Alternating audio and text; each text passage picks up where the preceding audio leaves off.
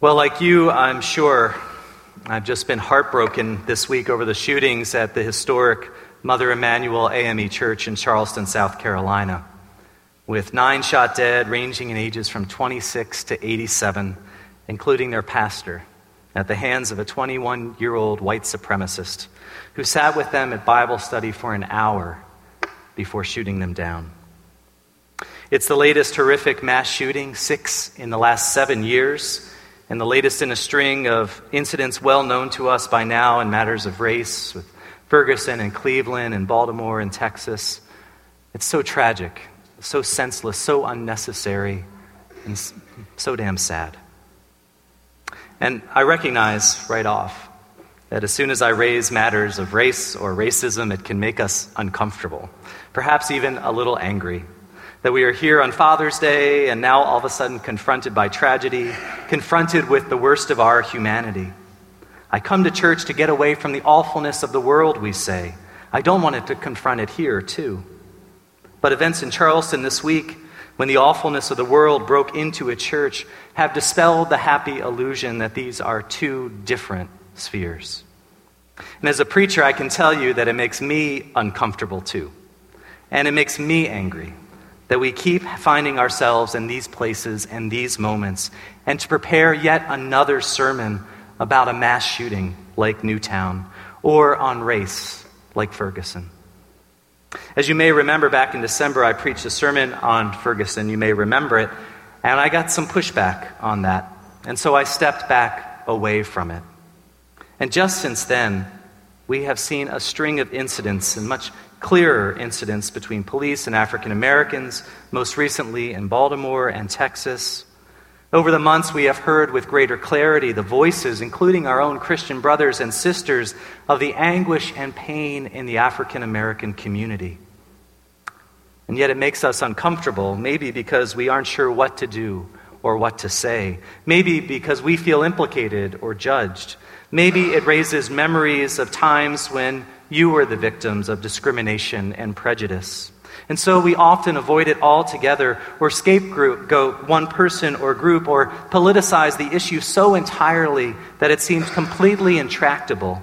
And in a strange twist, we somehow become the victims of a reality of our own making.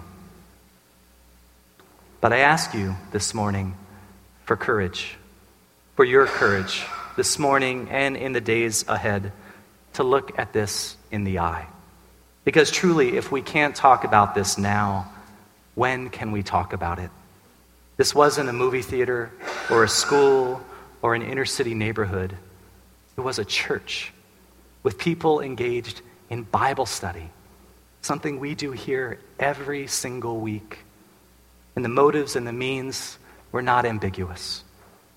Even closer to home, the pastor and the associate pastor who were killed were graduates from the Lutheran Seminary in South Carolina. And more troubling than that, the shooter was a member of an ELCA congregation. And so, as our presiding bishop wrote this week, all of a sudden, and for all of us, this is an intensely personal tragedy. One of our own is alleged to have shot and killed 2 who adopted us as their own. She adds, we might say that this was an isolated act by a deeply disturbed man, but we know that this is not the whole truth. It is not an isolated incident. And even if the shooter was unstable, the framework upon which he built his vision of race is not. Racism is a fact in American culture. Denial and avoidance of this fact are deadly. The Reverend Dr. Pinky leaves a wife and children. The other 8 victims leave grieving families. The family of the suspected killer and 2 congregations are broken. She asks, as many of us have been asking this week, when will this end? It isn't about one shooter or one police officer or one person or one incident, but a system of racism that we are all tainted by, that hurts our African American brothers and sisters economically and educationally, and as disproportionate rates of incarceration and suspicion.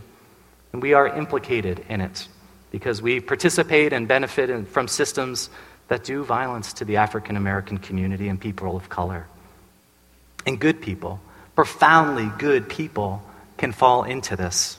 And I'm going to tell you something. It's a hard story to tell, especially on Father's Day. But back in, it was the mid-'80s, I was in middle school, and I was trying to awkwardly date people. And I started dating this girl, and who was black. And I remember my dad saying to me, "You can't date her. She's black." And I remember how he told me. We sort of a father-son, heart-to-heart, I suppose. And so he took me to a basketball game. We were driving from Maryland, where we lived, down to Landover to see the Chicago Bulls and Michael Jordan play the then with Washington Bullets. And so getting this information as we were driving down.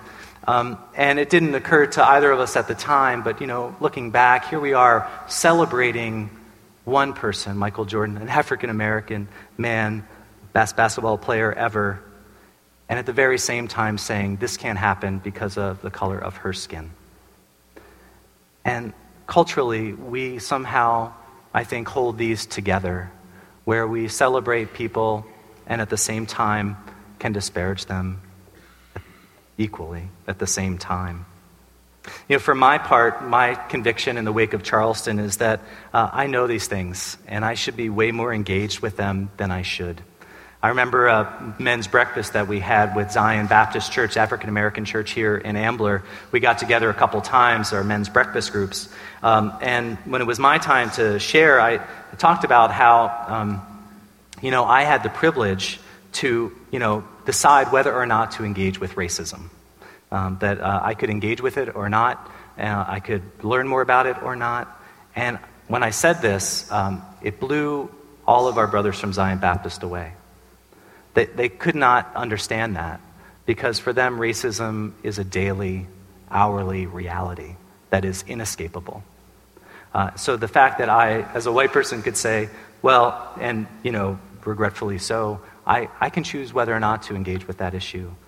It's not an issue, it's their life, and that was hugely telling.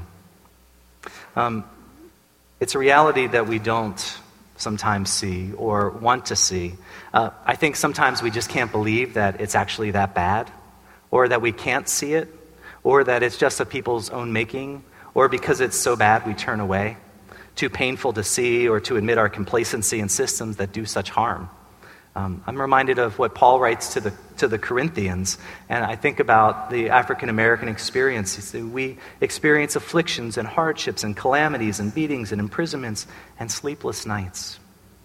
Just yesterday, I was driving through Philadelphia. A friend and I wanted to try a new pub down in Fishtown, but we drove the scenic route through the city. So we'd done 309 and Cheltenham Avenue and North 2nd Avenue, and made our way down through the most poor parts of Kensington, And then as we made our way over, in just a matter of a couple blocks, here we were in Fishtown, which has been this newly gentrified area. So an almost entirely African-American community of people on the street, and almost entirely white community. Just in a matter of a few blocks, there was such a disparity that we just couldn't get over it. And I know here at UDLC we have such a passion for serving people in need. From Chosen 300, where we go downtown, delivering beds for kids, which we did this weekend, going off to ASP, we commissioned those folks today. It's amazing, and I've served in those capacities. But then I always have this feeling at the end of that experience, when we drive home or we come back from ASP, that I get to choose whether or not I want to continue to engage these issues or questions. I have a choice. I get to go home, where for people who are living in poverty, it is their moment-by-moment reality, whether here in the city in Kensington or in Appalachia. And I wonder, as a congregation, we are so strong on service. I wonder together, we're so strong on service together and individually and as families, but I wonder what we might do as a congregation to advocate for justice, to help address the root causes of hunger and poverty and racism. How can we ensure in the long term that there are fewer people that need to be fed, fewer people that live in poverty, fewer people that know the devastating effects of prejudice? What might we do together? I don't know, but what might we do?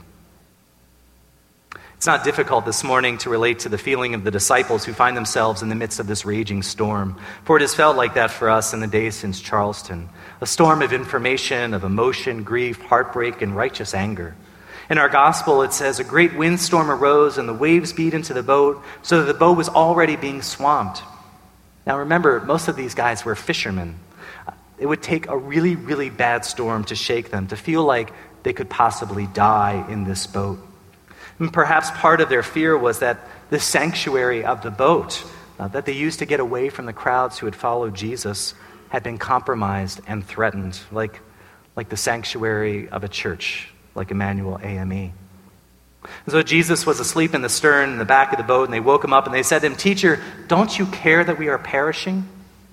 And the hard question always in this text is, why was Jesus asleep? Was Jesus just a sound sleeper? Did he need to sleep at all? He was the Son of God.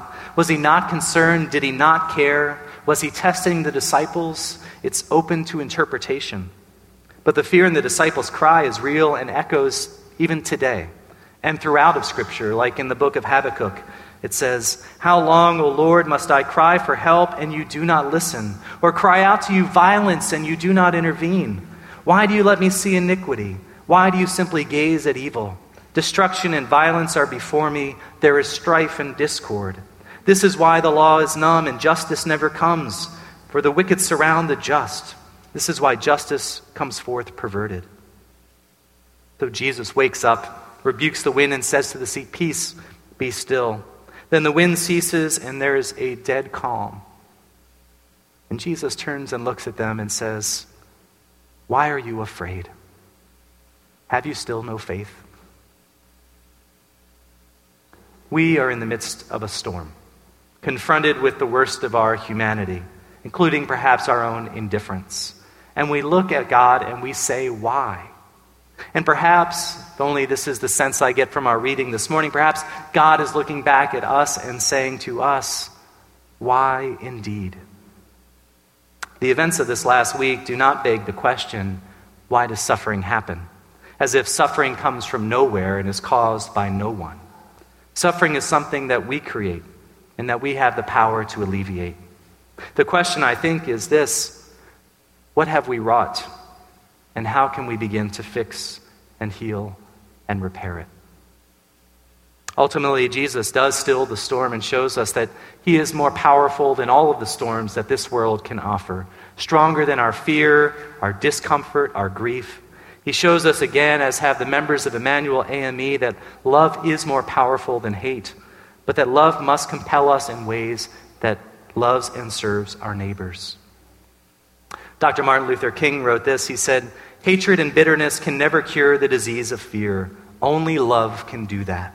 Hatred paralyzes life. Love releases it. Hatred confuses life. Love harmonizes it.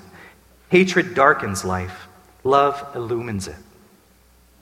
We must rise to this moment in our awareness, in our consciousness, in our compassion for our brothers and sisters, and in all this remain confident that God is with us. Finally, as one commentator wrote in recent days of the disciples of the boat, once they saw what only Jesus could do, they feared with a new fear, not horror, not terror, not trepidation, but an eye-opening awareness of God's utter awesomeness.